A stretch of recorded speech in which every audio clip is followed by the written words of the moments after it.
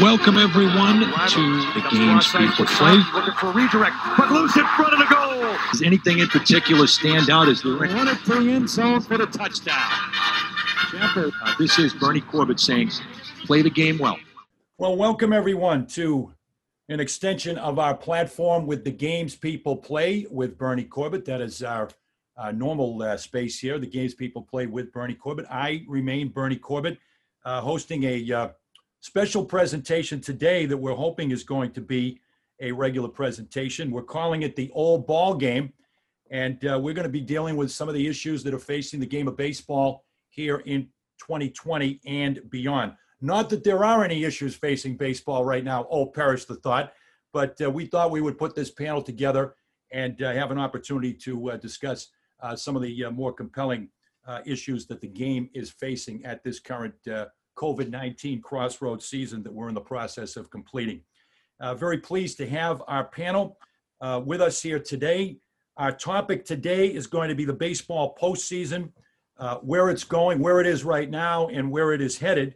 And that will be our point of discussion with the following as I make my introductions. And with us today, we're very happy to have the former general manager of the California Angels, Vice President of Baseball Operations with the Boston Red Sox, Vice President of Umpiring for Major League Baseball, and also President of the Arizona Fall League.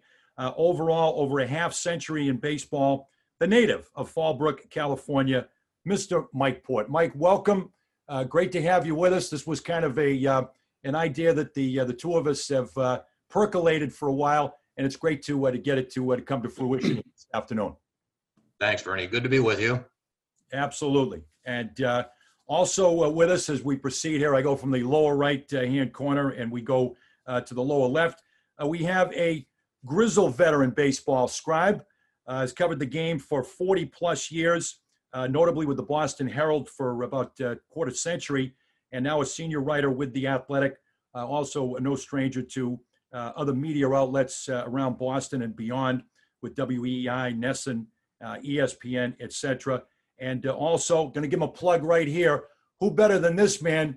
We're going to call the show the Old Ball Game. He is the old-time baseball game guy with a great event that he puts together every year in Cambridge, Mass. at St. Peter's Field. Thus the fact that I'm wearing my House of David jersey, which is, of course, an Ebbets Field flannel.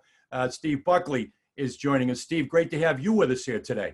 Great to be here, and we do have that exact House of David uniform in our game, so. Okay. I didn't steal it, so I was going to say I have an alibi. As Woody Allen said, I was nowhere near Oakland. And as we go to the upper left-hand corner, we have with us, I think, is he off the boat here this afternoon? Did you already take your folks out here today? We have with us previous guest profiled on the games people play. We had a lot of fun. We bonded with him in terms of baseball and beyond. He was known as the Sheriff, and his Major League Baseball career from 1988 to 2001. Also Major League coach with the Seattle Mariners.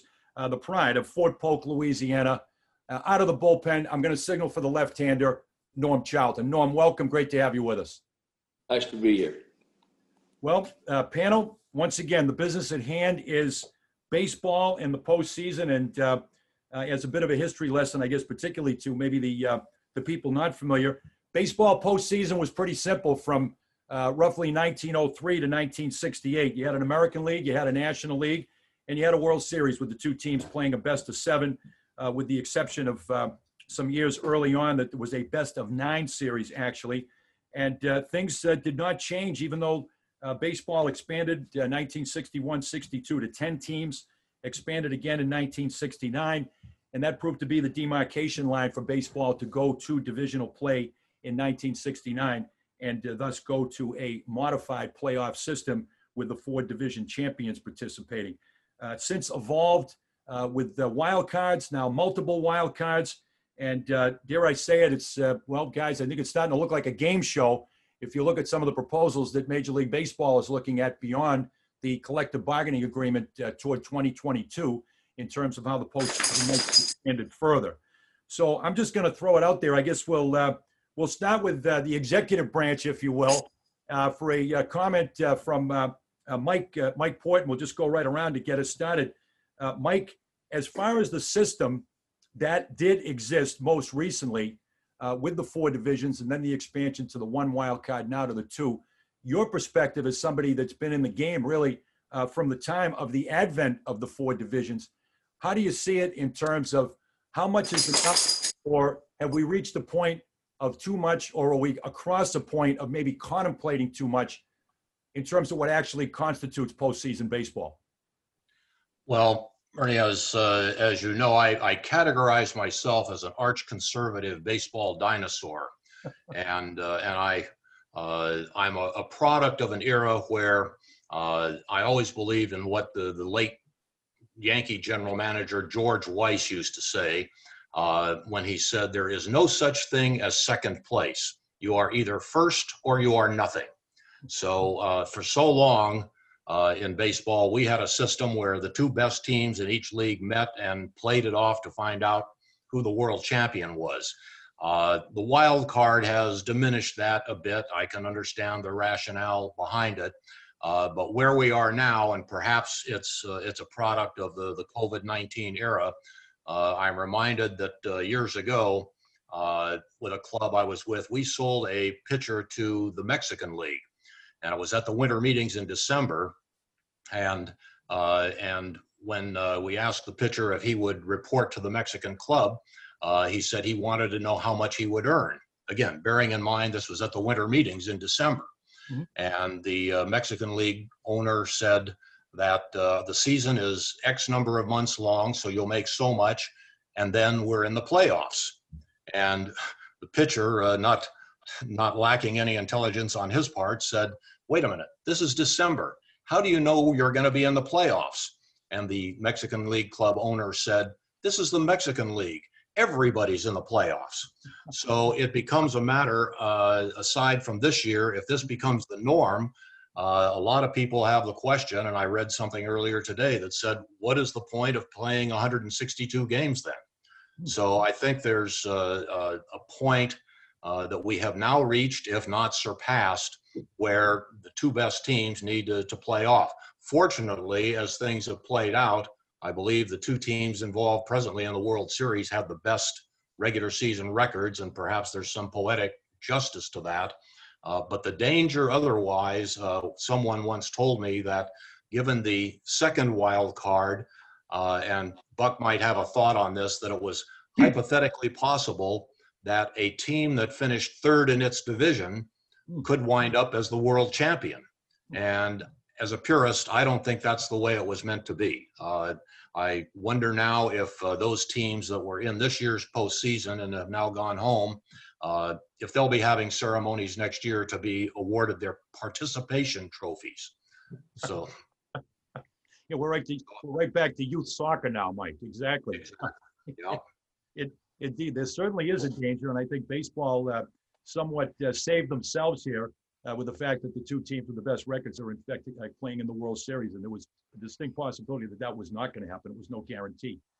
Steve, we bring you in for your comment about when it was okay, when it was not broke, when did it need to be fixed, your perspective on the postseason, the fact that we have to maybe indicate the fact that we're both hardcore Bostonians, the pride of Somerville, the pride of Stoneham, a little bit of rooting interest with the Red Sox over the course of our lives. And if not for the wild card, you could say, God save the Red Sox for the wild card and finally winning that first world championship in 2004. Well, I agree with Mike on a lot of points. And I always use the 1967 season where you had 4 teams going into the final 2 or 3 days of the season with a chance to win the American League pennant. Obviously, the Red Sox, the White Sox, the Tigers, and the Angels are in there for a bit. And the Twins, I'm sorry. Twins, yep. And it came down to that final season. The Red Sox had to beat the Twins, and then the Tigers had to lose to the Angels in the second game of a doubleheader. And it was, I'm 64 years old now. I was 11 then, and it was still thrilling to think of it. Unfortunately, the seasons don't always play out that way. And you had teams in the pre-division era, the 54 Indians and a lot of those Yankees teams, where they would have the pennant wrapped up by Memorial Day to some degree. Now, obviously, you had the outliers like the Dodgers in 51, the Giants, but you lose the entire scheme of baseball for the second half of the season if teams run away with it. So I was okay in 69. I was okay with the two divisions, Mets, Braves, Orioles, Twins. Yep. And I was even okay with the wild card in the second. The way they've done it this season, where I do agree with Mike, the thought, the idea of having a sub 500 team, and I think the 73 Mets, Mike, help me out. They won 82 games. They Something just like barely rolled with 500. They had that great run in 79 September. bucks. I think it was 83 and 79 that year. Yeah, and the Cardinals had that East Division wrapped up, and then the Mets won 22 games in September, just got over 500 and won the East Division. Then they went to the World Series. So you do have those, but I would have been very upset if we had a sub 500 team. And one other quick point, one cool thing about 86, and this is Mike Port's Angels, is that we knew we were going to have an Angels Red Sox series. And I got a big kick out of reading all the advanced copy. Bob Ryan, my dear friend from the Boston Globe, went out to Anaheim just to do advanced stuff on the Angels for the postseason. And he still talks about, he just happened to be there when Joe Cowley threw his no-hitter. Angels, White Sox, Mike, I think it was. And Yes. so there was always that buildup. And obviously some of that's lacking now because you don't really have any idea who you're going to play in the playoffs because of all the wild cards. Norm, when I called you to broach the subject of joining us for this panel, I said the first topic is going to be postseason. And Norm very eloquently pointed out, are you talking about the crap that's going on now, or you're talking about the postseason? So with that intro, from the player's perspective, Norm, about what's going on, obviously, in this asterisk COVID year, as opposed to what you'd like to see going on when we hopefully get back to a more conventional season in terms of a postseason format. Well, let's hope to God that this is just a COVID-19, snafu deal here. With them throwing together a season and a playoffs in order to make a little bit of money, in order to justify paying the players, in order for the owners to make a little bit of money and save a little bit of money. But let's hope this goes out the window as COVID fades away, our election comes along, and most of this goes away. I like the wild card. I don't like 32 wild cards. I mean, everybody doesn't get to make the playoffs. One of the things that's beautiful about baseball is that you play 162 games. It's not a sprint. It's a grind. And those teams that have the best players and those teams that have depth and those teams that make really good decisions, that make good trades and stock their AAA club and can go get help when they need it. Those are the teams that ought to be in the playoffs, and those are the teams that deserve to be there, and those are the teams that should have a chance of winning. Where everybody gets to go to the party, and you get kind of hot in the last month or the last 3 weeks, and you beat somebody that has got a quick injury. A Justin Verlander goes down, and you manage to beat the Astros because they're a little bit short on pitching, and then you have a good series. The next thing you know, you're damn near a sub 500 team in the World Series. That's not what baseball is about, in my opinion. I would consider myself an old school baseball player. I don't really know if I can speak for the players of today well at all. I don't know how they feel about any of this. I feel like I'm very out of touch because this is not a game that I played. I don't like any part of it. Well, we'll be getting other parts that you don't like over the course of what we hope is going to be our series here. Mike, back to you in terms of the whole concept of what constitutes a playoff team from an executive standpoint. I mean, there's such a thing as job security for a guy who's a general manager or a manager. I mean, jobs are won and lost. When you go into the owner, in your case, for many years, it was Mr. Autry. Well, Mr. Autry, we were a playoff team last year. You can make that argument. So, when is too much, or when is too many?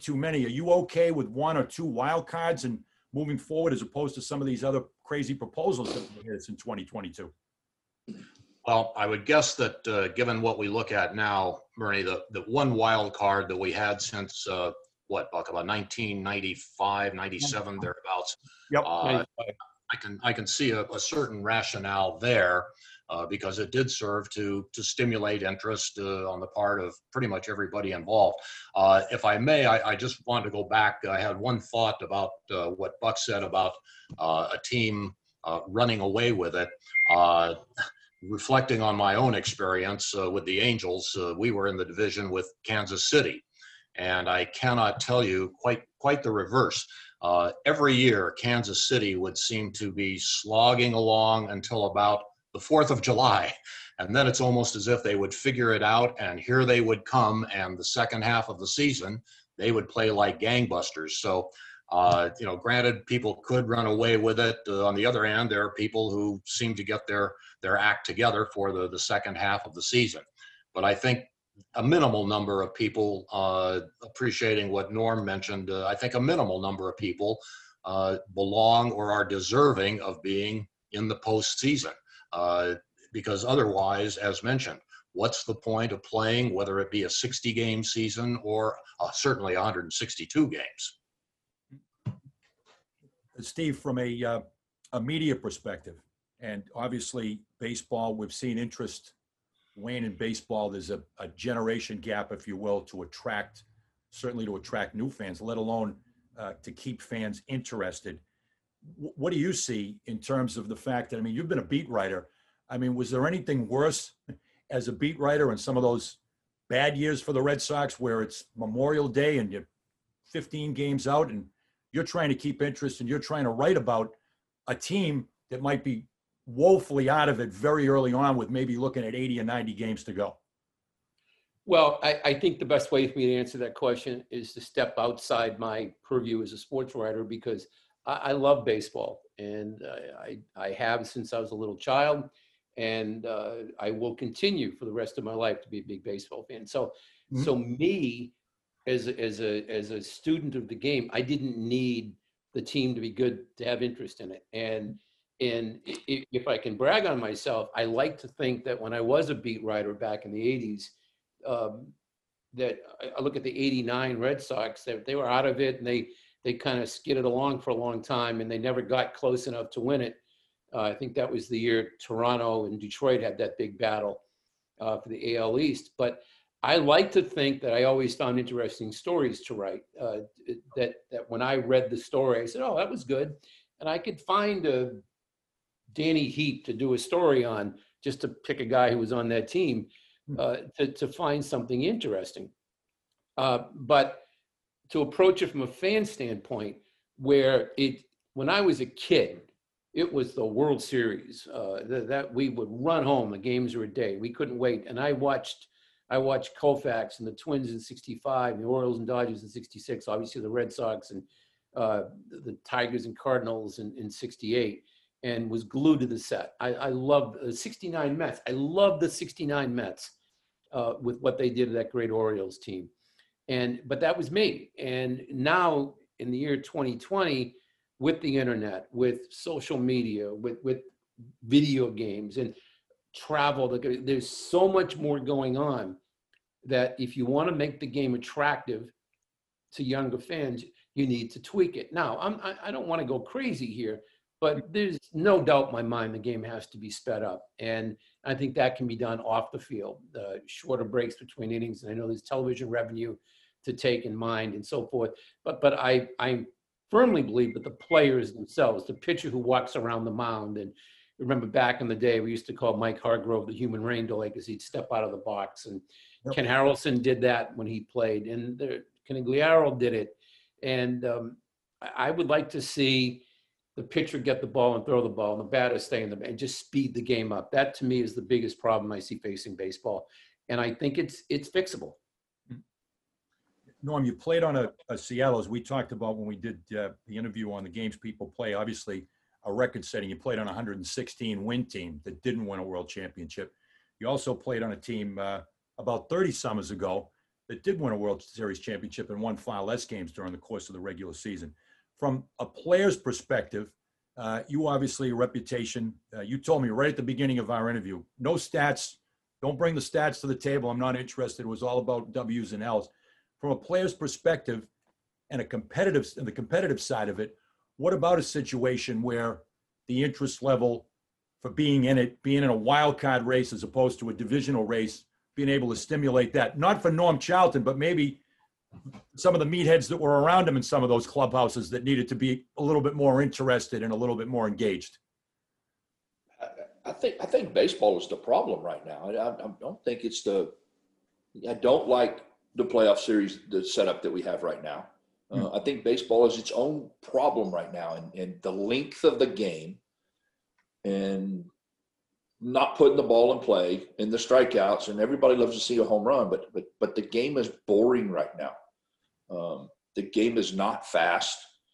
You've got guys like, I said Hargrove was a human rain delay. I remember Rick Sutcliffe was a human rain delay. Jesus, I mean, we got Browning on the mound going to get Sutcliffe. We should have a sub 2 hour game, but we got a post 4 hour game.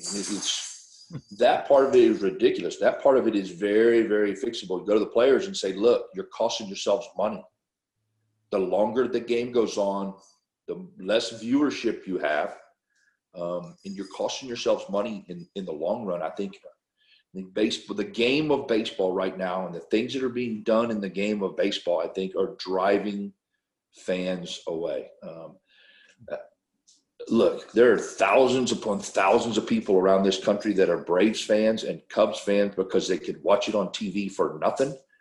You've got all sorts of – I mean, I live in Rockport. I'm 2.5 hours from Houston. They black our games out. Our kids don't get to see Astro games. If anybody from our town wants to go to a game, we're going to jump in the car and we're going to drive to the game. We're going to take our kids to the game. It doesn't matter whether it's on TV or not. If our kids got to watch it on a regular basis at night, we go probably 10 times to Houston to watch a game. And you know what? Hey, Houston's pretty cool. Let's go up to Dallas. That's a 5-hour drive. We'd go up to Dallas if we got to watch some of their games. Atlanta and Chicago did a wonderful thing. They have fans all over the world that have never been to Atlanta, that have never been to Chicago, and watched a game when they could come home from school, eat dinner, and watch a game and go to bed before 2 a.m. on a game that started at 7, because guys like Tom Browning got the ball, guys got in the box, he threw the ball, the guy hit the ball, he either went out of the ballpark or we turned a double play, and the game was exciting, and kids could get into it, and parents could get into it, and it wasn't boring. The game of baseball right now and the things they're doing to it is the problem. That's why kids are going and playing soccer. That's why kids are going and playing whatever else they're doing. Tiddlywinks, the flute, the band, mowing yard, I don't care. Nobody that's young right now who has the options of computers and the internet and everything available to them in the world right now wants to sit down and watch a 4.5-hour baseball game. Don't want to do it. I don't want to do it.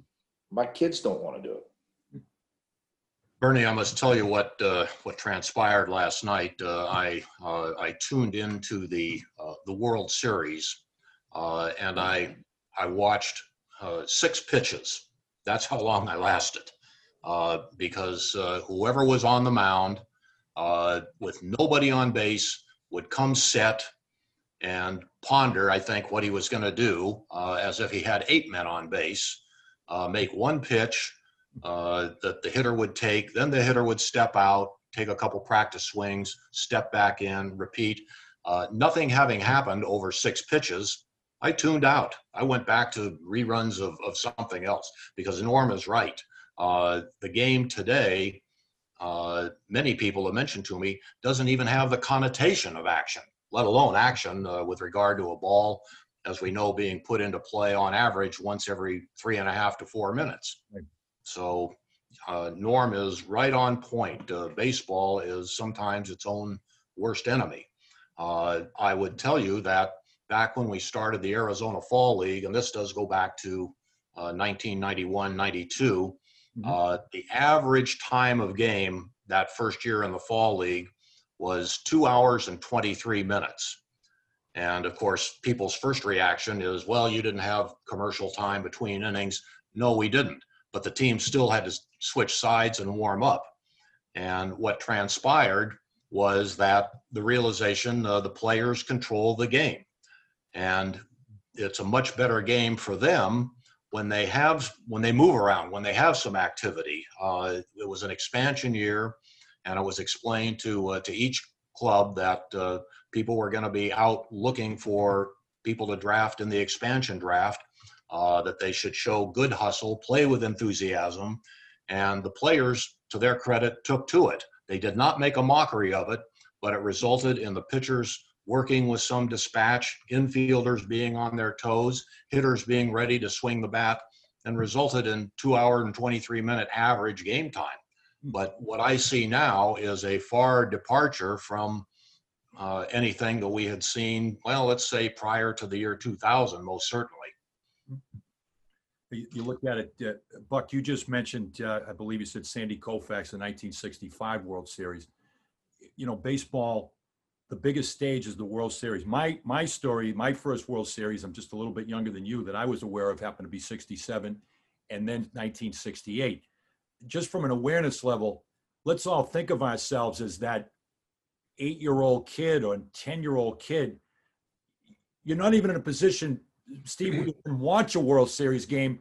I mean, not too many. I couldn't stay up until 12:30, 1 in the morning when I was 10, maybe with a transistor radio under my pillow with Ken Coleman, maybe at best until the lights went on.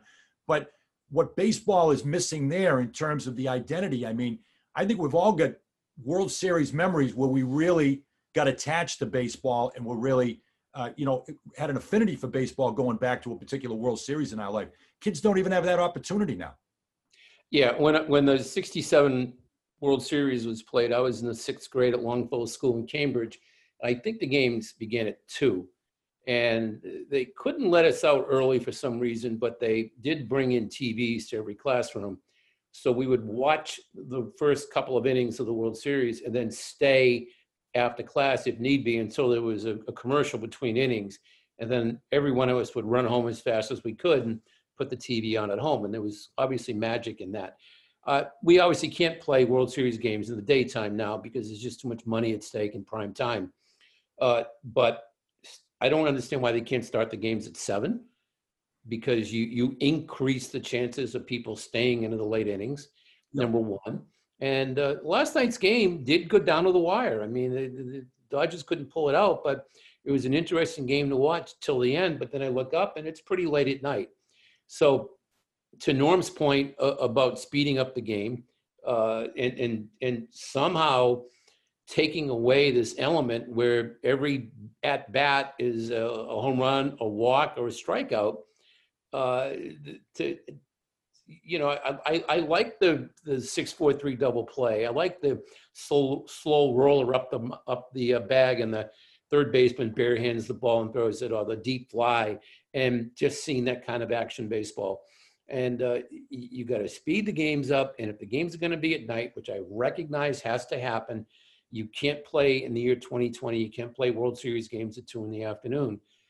But I don't see why you can't begin them at 7 and speed the games up. And you do run the risk of losing an entire generation of young baseball fans, and that's an issue. If you don't play them at 2 o'clock, by 2035, we're not going to have any baseball players. Yeah. The kids are going to be gone. All of us used to rush home to watch World Series games. Now, granted, we're old, okay? We didn't have a lot else to do besides go in the front yard and play tackle football or play wiffle ball. None of us had the things available to us that my kids have available on a daily basis when they hop on this computer. Baseball is having to compete with so much other stuff that it didn't have to compete with when we were young. We looked forward to that. Man, I get it. You got to play those games at night because that's where the money is. That's where the media revenue is. Yet, let's see what that looks like after the World Series. Let's see how far down that is. And I think there's going to be some other contributing factors to why viewership of baseball is down for some of the political stuff they've done. But on the whole, I think you can see attendance going down and down and down. And if we don't do some things to speed up the game, we play games at midnight because nobody's going to watch. And if nobody's watching, it doesn't matter. If I could jump in, Norm, just to be clear, you're not advocating getting games at 2 o'clock again, though, right? Well, no, yeah, but you can start a game at 5. Yeah, I think you'd have the same problem. And again, in spirit, I'm with you 100%. But I don't think like Taco Bell is going to invest millions of dollars in advertising, getting its message out during the World Series for a 5 o'clock start in a post-COVID era when millions of people, and as a Bostonian, I understand traffic better than anybody, when you've got hundreds and thousands of people sitting on the expressway on Route 128, and in Southern California is a whole different kettle of fish. People unable to watch the games because it's just not at a time of day when people can sit down and watch. So 5 o'clock, I'd have an issue with. 7 o'clock, I can't fathom why that's not the norm. But I don't think it's going to matter when nobody's going to watch. Nobody's going to watch anyway. 5 years from now, viewership's going to be Taco Bell's not going to spend 29 cents on putting Taco Bell. I don't care when the game is. If nobody's watching it, nobody's going to spend big money, and the revenue stream is going to go down and down and down. And the players one day are going to look up and go, "What in the hell happened? Where these guys before we made all this money? Where'd all the money go?" Is that the ratings were actually higher for Major League Baseball in Game 1 of the World Series than for the NBA Finals. So 3 people watched the finals. And most of the people that I know don't even know that the NBA had a finals and could give a shit less about watching it. That is the worst stuff on sports. That is the worst stuff on TV as far as, and they have kicked themselves in the nuts so bad with the political stuff they've done that their viewership is way down. And I'm guessing baseball is probably way down as well. And I think there's probably multiple reasons why viewership is down. Well, I think that's true. And I think the main reason for that is that there was no fan attendance this season, far fewer opportunities for people to embrace their team, any team. And people were caught up in whatever they were doing in the COVID era. So if you take away an entire season of attendance, and then you boil it down to 60 games, obviously, I think we all knew attendance for all 4 sports, ratings rather, were going to drop. So, but let's look at the other side of that coin. So you have had the ability to virtually not go and see a baseball game. You cannot go and see a baseball game. So maybe when the playoffs gets here, people should be dying to watch a baseball game. High energy playoff baseball. It's not happening. It's not happening. I think our viewership is going down and down and down, and it's going to be hard to get it back. I think there's lots. I can make you a promise here where I live. There is lots going on with baseball viewership that has nothing to do with the game. It has nothing to do with length of the game. It has to do with the political crap that has gone on, that baseball has done. I can promise you what the NBA has done politically, and I don't care if you're Republican, Democrat, liberal, conservative, I don't care if you're from Mars. What they have done politically has damaged their game probably beyond repair. And I think baseball has done some of the same stuff, and it has hurt their viewership. I know it has hurt their viewership here. But also the length of the game in the non-action of the game has hurt them so bad that I think they got to make major changes. I think they've got to look themselves square in the face and go, we got bigger problems here than we want to admit. Well, bear in mind that Major League attendance has been declining in each of the last 7 years. And whether that is time of game, whether that is the broadcast schedule, time and pace of game, I think also goes to the preponderance of information. It becomes in-game, as I see it, paralysis by analysis. And Norm, I suspect when you played, certainly you had pre-game meetings reviewing scouting reports and so forth, and maybe updates or conversations in the dugout. But now it would seem that the analytical element pervades just about every pitch. People have to think more. People are more concerned about what they throw. You've got people in the dugout reviewing information, giving signs. They relay to the catcher. The catcher relays it to the pitcher. Then the pitcher, almost as if he's trying to decode what he's been been told. So a number of problems to be confronted. Back to the broadcast schedule for the World Series, I'm just wondering if maybe as a starting point, one would ever consider, if not Saturday and Sunday day games for the World Series, at least a Sunday day game, because guys are used to in the regular season playing a Friday night, perhaps a Saturday day game, or a Saturday night game and then a Sunday day game. And maybe that would do something as a minimal step to help improve viewership. But right now, baseball, you're right. They've got a myriad of problems, but the only way they seem to see able to fix it is through what I read earlier today was referred to as gimmicks. Yeah. We're going to welcome in, I'm going to announce that my Sherm fella here for you, Buck. Ladies and gentlemen, now pitch it, Tom Paciorek. Thank you, Paciorek. We have Tom Paciorek coming in also to join us. Okay, just want to let Tom, you with us? Tom, can you? He's not. Okay, I guess he's not in yet. Anyway, hopefully we'll get Tom in. One of the points that I wanted to make here. So, Bernie, if you don't mind, if I could interject, I have a phone interview coming up at 2 minutes, 4:45. So okay. I have to take my leave. I apologize. That's okay, Steve. I was going to say we'll go back to Steve. I'm doing a better job here than anybody named Wallace. Steve, any final comments before you depart? And we hope Tom Paciorek will be coming in to take your place here. I'm just playing the percentages here with the next pitcher. Was it Paciorek was doing the White Sox color in 1988? Yes, he was with the Hawk for a number of years and survived it. Because I wish I was with him, because I have a vivid memory. I covered the Yankees in '88, and Billy Martin was the manager. We were at Comiskey, and Billy was short on pitching. He had asked John Candelaria, "Can I get one batter out of you tonight?" It was his side session, and Candy said yes. So about the 8th inning, tight spot, he brings in Candy to pitch to Steve Lyons, who was a younger player back then. And 3 pitches, he struck Steve Lyons out. And I just remember going into the White Sox clubhouse, the Yankees clubhouse afterwards, and we were talking to Candy. And Paciorek comes walking in, and it's just a memory I have. And Paciorek says to Candy, he says, "Candy, why'd you throw that boy all curveballs?" And that's just a goopy memory I have of covering the Yankees in the Billy Martin era. And I'll leave you with that. Okay. Steve, thanks very much for joining us, and we hope to bring you back on another edition of the Old Ball Game. Norm, it was nice to meet you on the little Zoom session, and Mike, as always, my good friend, good to see you. Good to see you, Buck. As John Lennon said, I think you passed the audition, Steve. I see you later. Okay.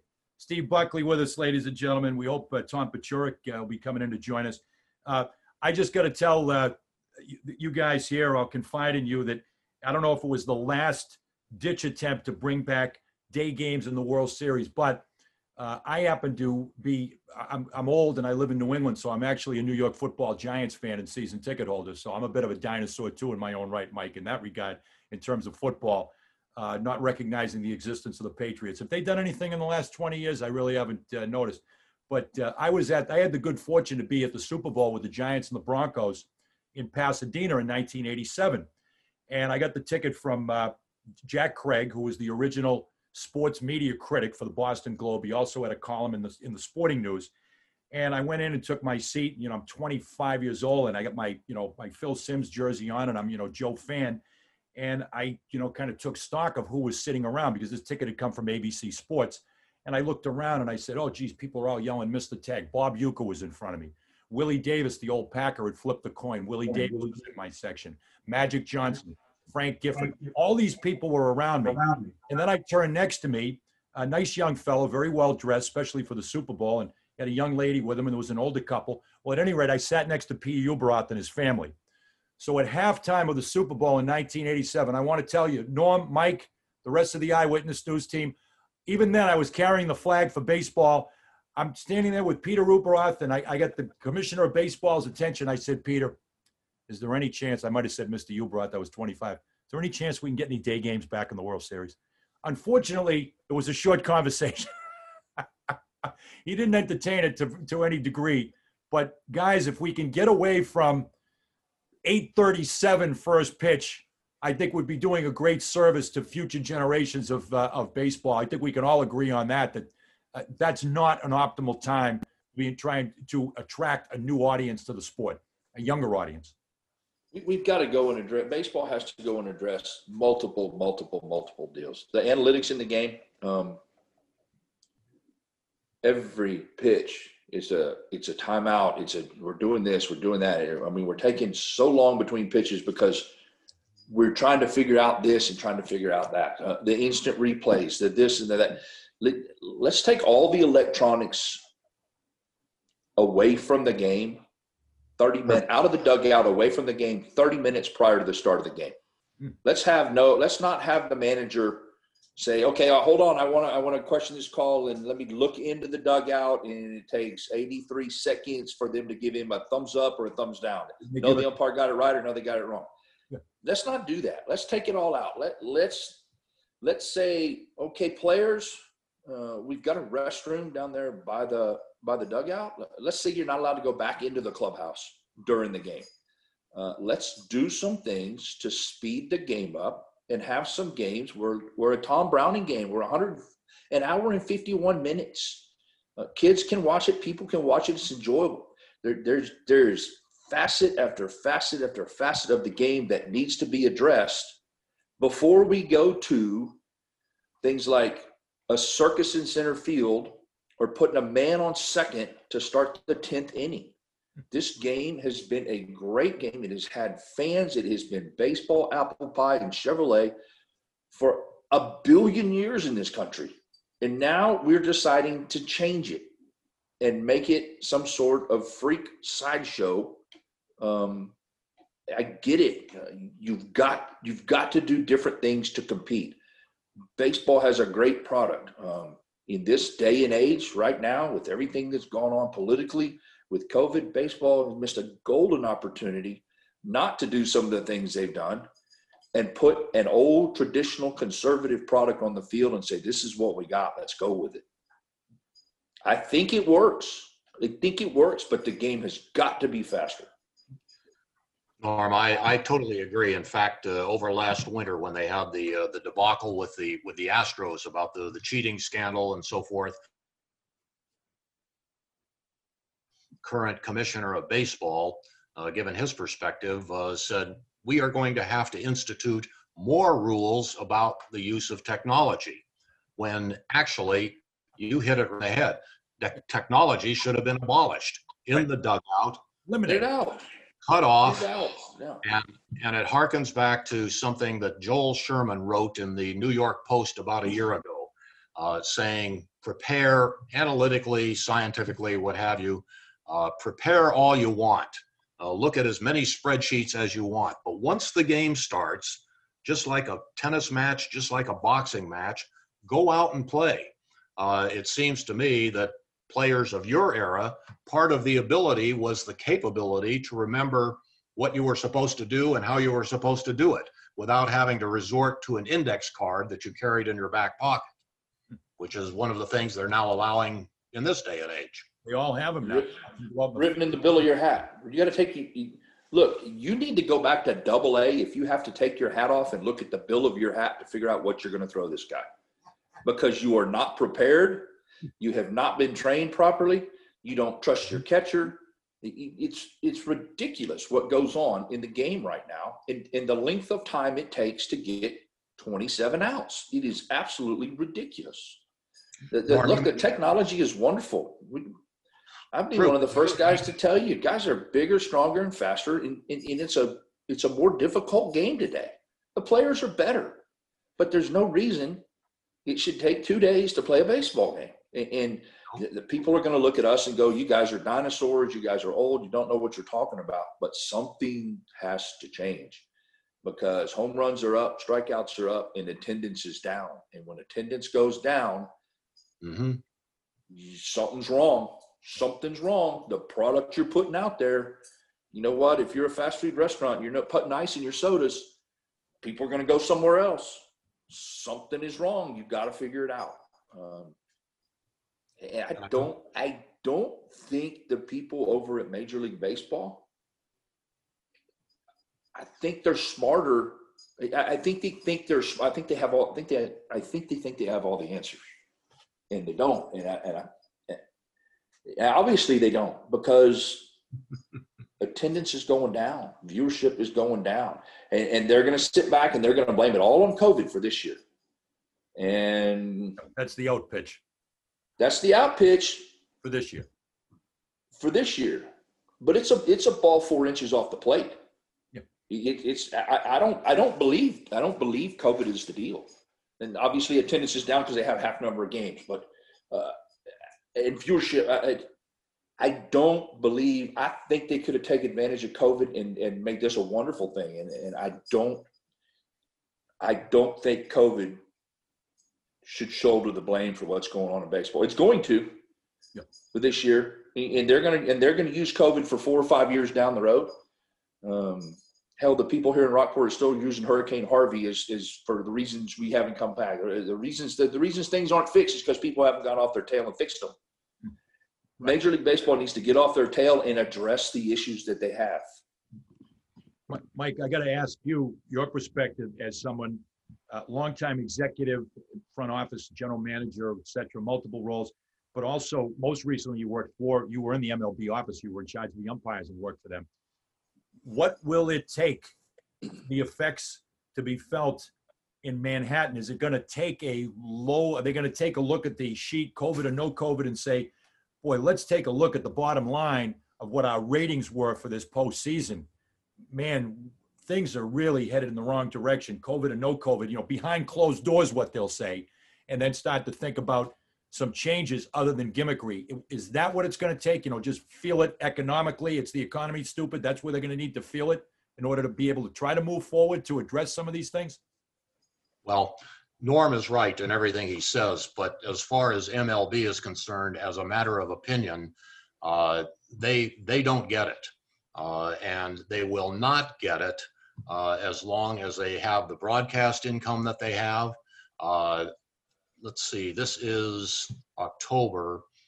In August, I happened to speak to a former colleague of mine in the commissioner's office, and he told me that the current staff of the commissioner's office is comprised of people who come on board, well credentialed academically, come on board knowing everything about the game and think they get smarter from there. So, there are a number of obstacles to be overcome. They do not have enough baseball people in that office, given the size of the overall staff. The commissioner, God bless him, is a labor lawyer. The deputy commissioner, God bless him, is a labor lawyer. They have people in charge of strategy, league economics, et cetera, MBAs, law degrees, et cetera, who has played the game. They have one fellow there, I believe right now, Chris Young is their chief baseball officer, former pitcher. But if it's a gimmick that they think will stimulate interest, they're going to try it. But I think it has been shown even previous to COVID-19, as mentioned, attendance has been declining over the last 7 years. And the realization of the people in New York is such that one of the very high people in the commissioner's rankings said that decline in attendance is because people watch on devices. They watch it streaming and so forth. Perhaps so, but that also means that if you hit a dead air time, people are going to tune you out. You're not getting parking revenue. You're not getting concession revenue from a business standpoint, and neither are you really seeing action. That's why they're leaving. And that's why they also are turned off not to go to the ballpark, so thus declining attendance. And they just don't get it. The solution, as we used to have a saying in the department in which I worked, much though we would counsel certain people as to what could happen if we did such and such, they would turn a deaf ear to us, and the adage became, they're going to have to find out the hard way. And I'm sorry to say that seems to be where baseball is headed. How about a commissioner that's really interested in protecting the integrity of the game? How about a commissioner that's not here to leave his mark on the game, and so that you know what his name is 20 years from now? How about a commissioner that's here that is like all the old good umpires used to be? That you didn't even know they were there. At the end of the game, you're like, man, that guy did a really good job. Who was it? Yep. How about a commissioner that's that guy? How about a commissioner that's not that's not a guy that wants to make it a circus? It's a great game. It's been a great game. Figure out how to tweak it smallly.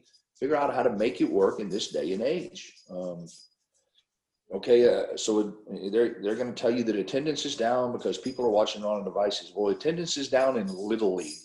Attendance is down in high school baseball. Attendance is down in baseball-related stuff across the board. And that has nothing to do with people watching baseball on devices. It has to do with baseball being a boring game right now. I don't know how to sit down and explain to my 13-year-old that we're starting the inning. It's the 10th inning, and we're starting the inning with the guy that struck out last inning on second base. I don't know how to explain that and tell him if that guy scores, where does he go? Whose ERA does he go on? And so that relief pitcher gets a loss. He gives up a double in the gap on the first pitch, and he gets a loss. How does that go down? What happens in arbitration to that guy? Where does that? Where? And the other guy gets a win. He comes in and he throws 3 pitches and gets 3 outs after a man on second source. He comes in and gets a win, and he's got 12 wins at the end of the year. Where does that guy as a reliever fall in against Dennis Eckersley? Where is the? To me, it's unbelievable what's happening. It really is. It's fixable.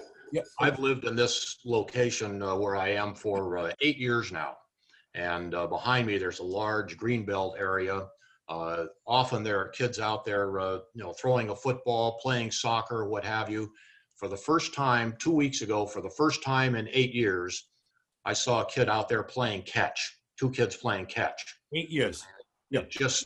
It is just, which is an irritation to me, because when this commissioner took office, I seem to recall he stated that one of his aspirations was, quote, to grow the game.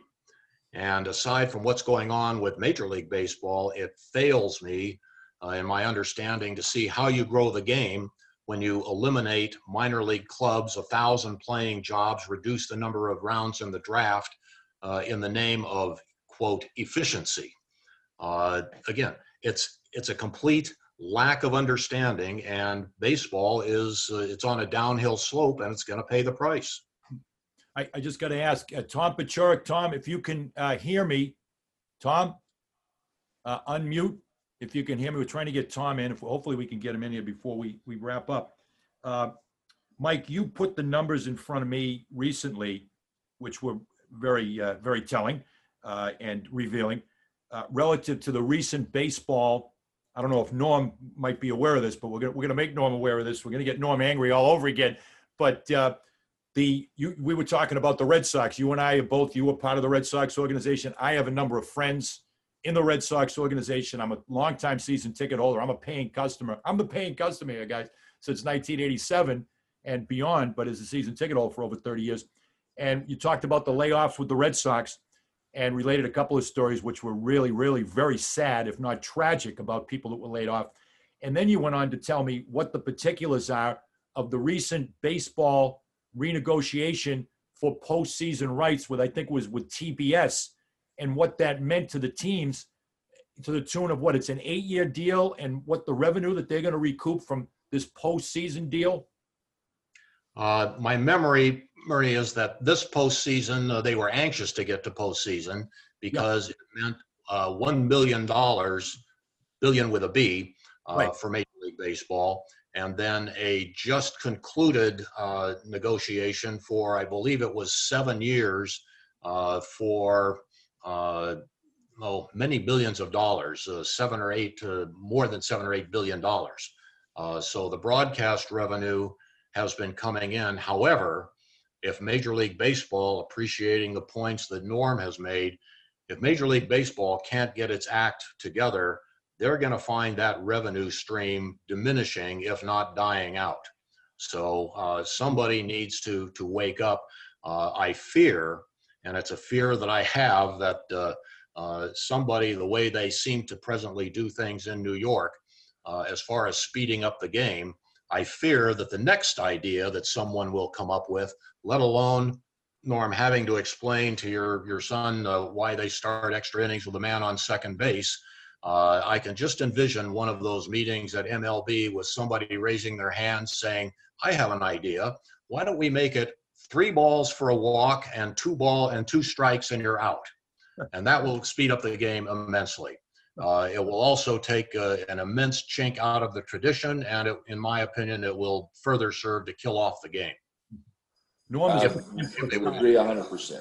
Yep. I would agree. If they were to do that. I mean, this is, these are just these things like the man on second base, so many other things. These are just things that come from brainstorming meetings without any rationale.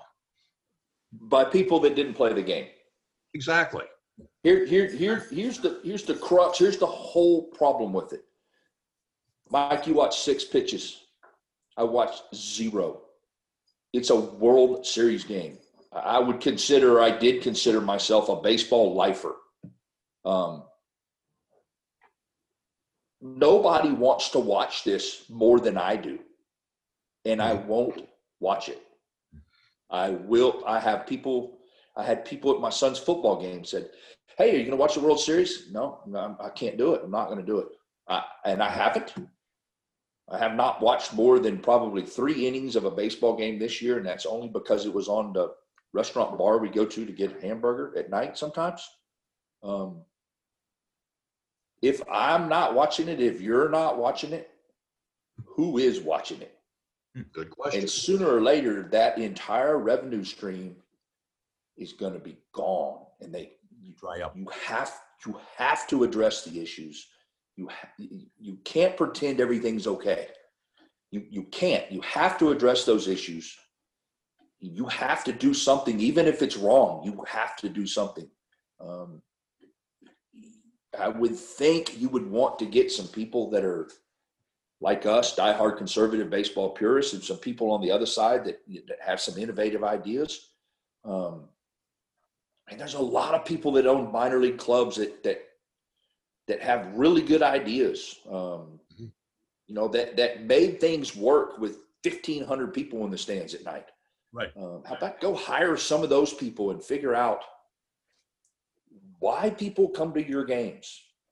Why? And how do you get more people there? And what do you do to promote things? And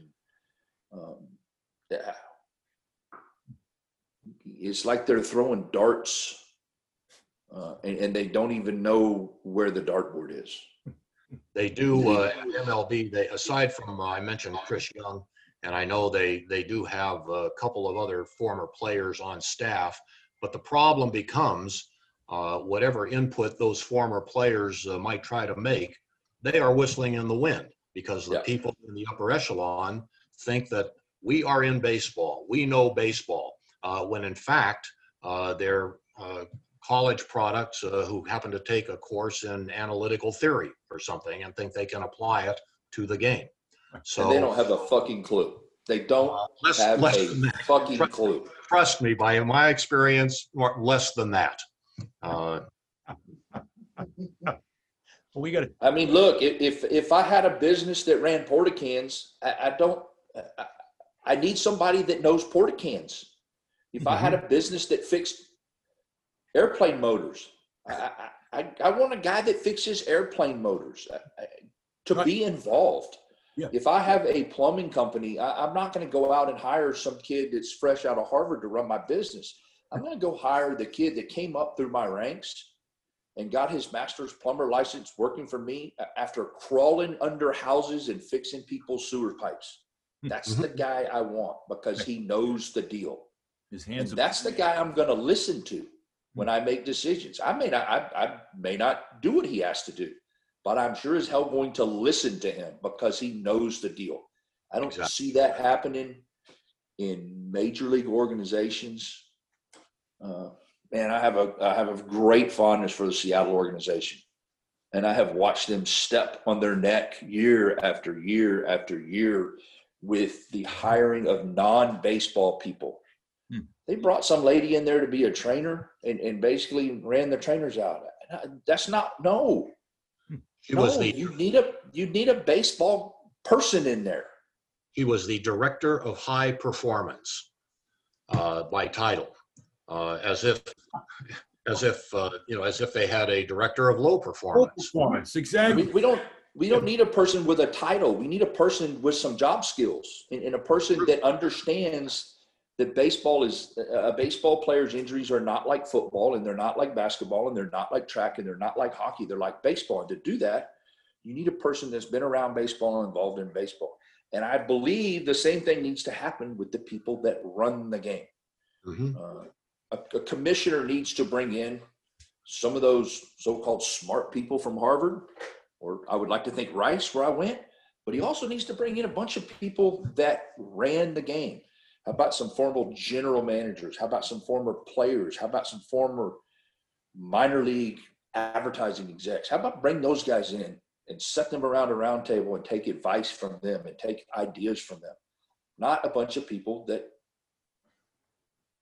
never played the game. It's not working. It's not working.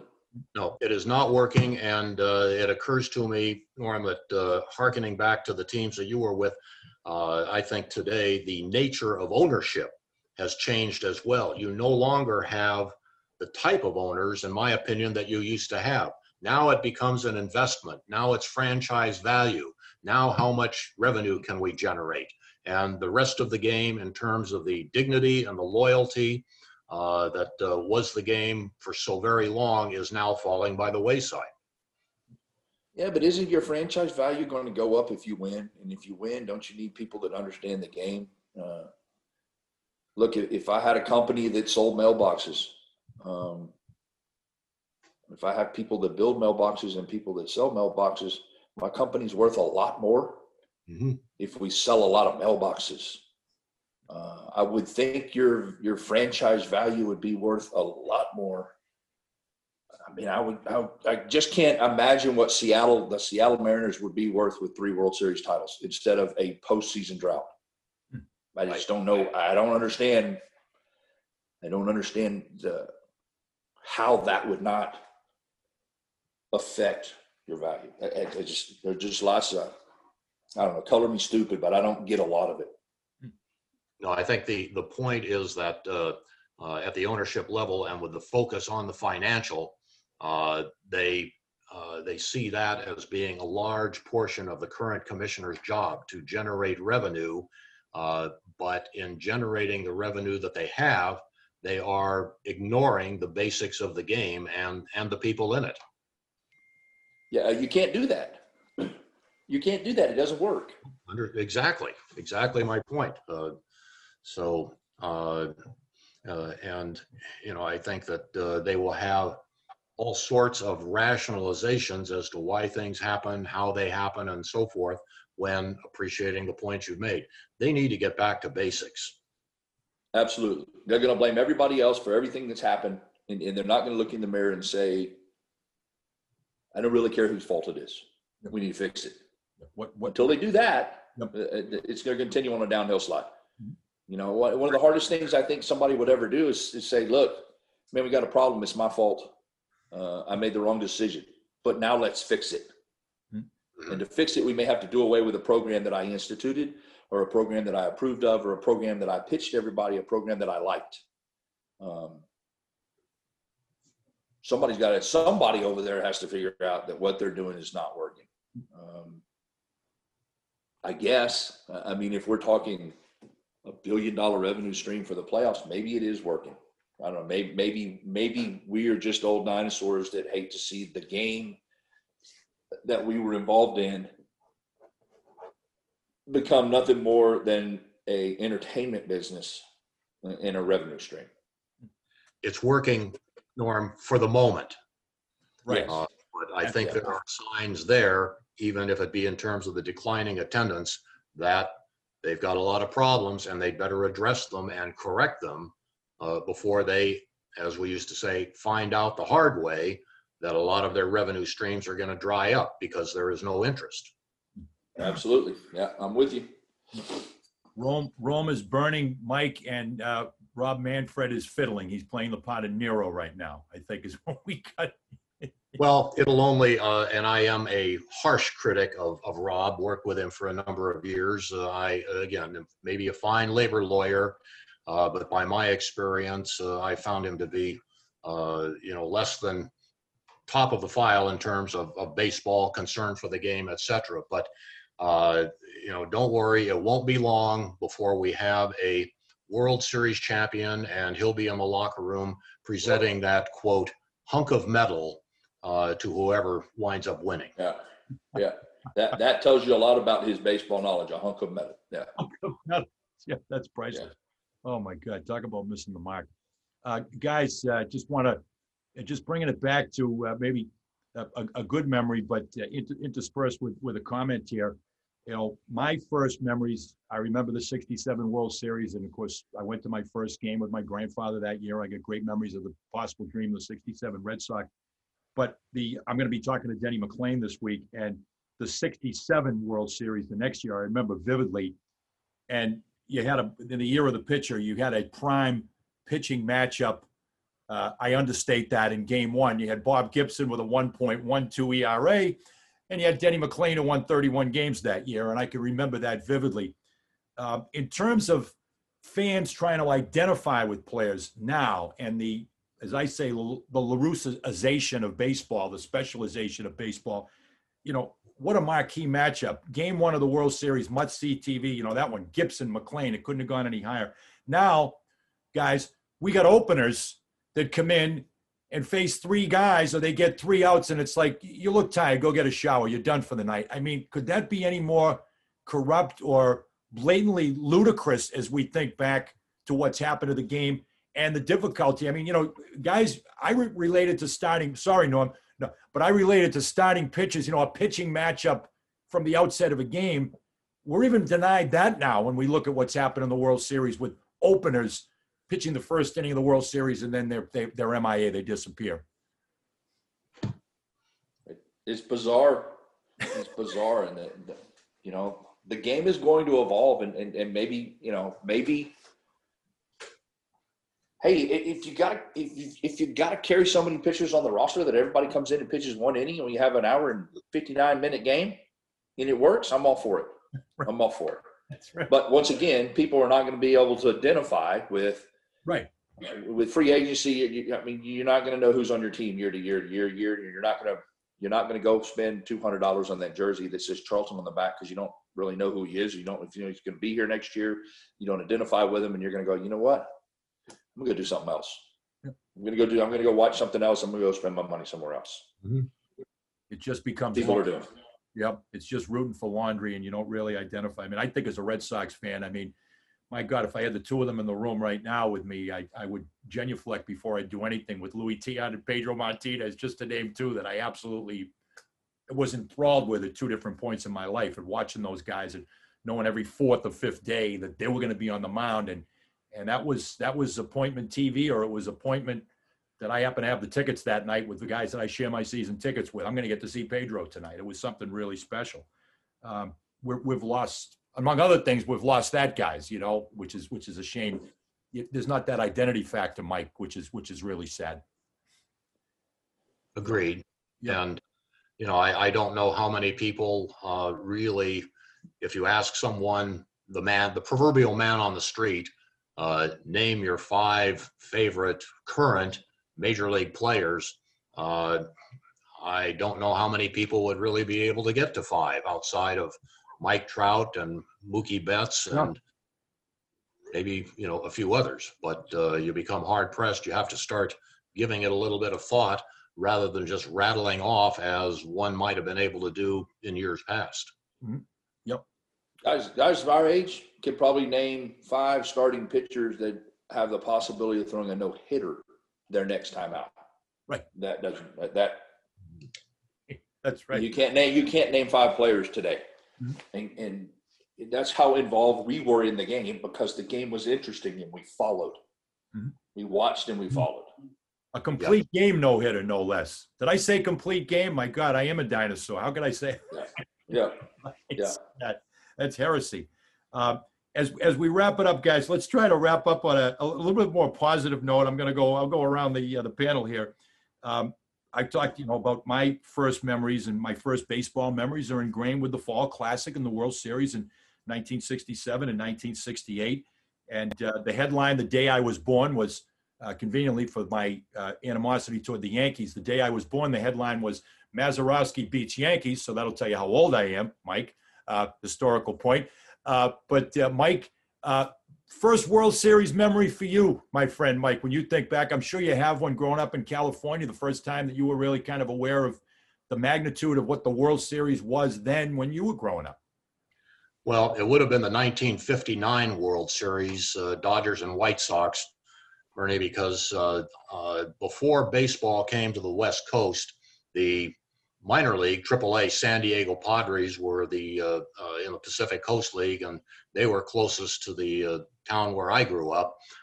When the Dodgers came west, Duke Snyder happened to move to my hometown, and so certainly I gravitated to the Dodgers, and I remember that series well, when a lot of little things were done in terms of strategy and execution by both clubs, something that you no longer see within the game. Right, indeed. Norm, to you, first World Series, you probably have a first World Series memory where this was a big deal to you as a young baseball-loving kid growing up. 75, 76 Reds. There you go.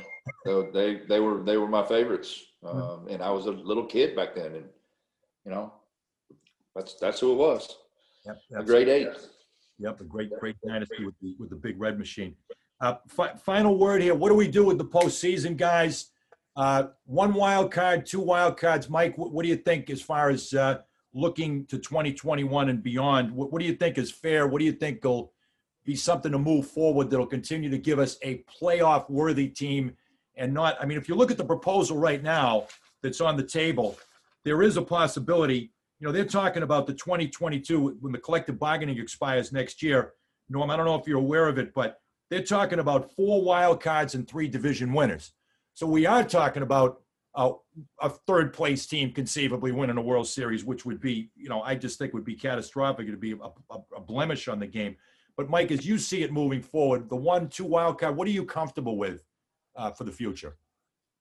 I think we would be best served by going back to the 1 wild card, again, believing that nothing terribly radical, but as a first step.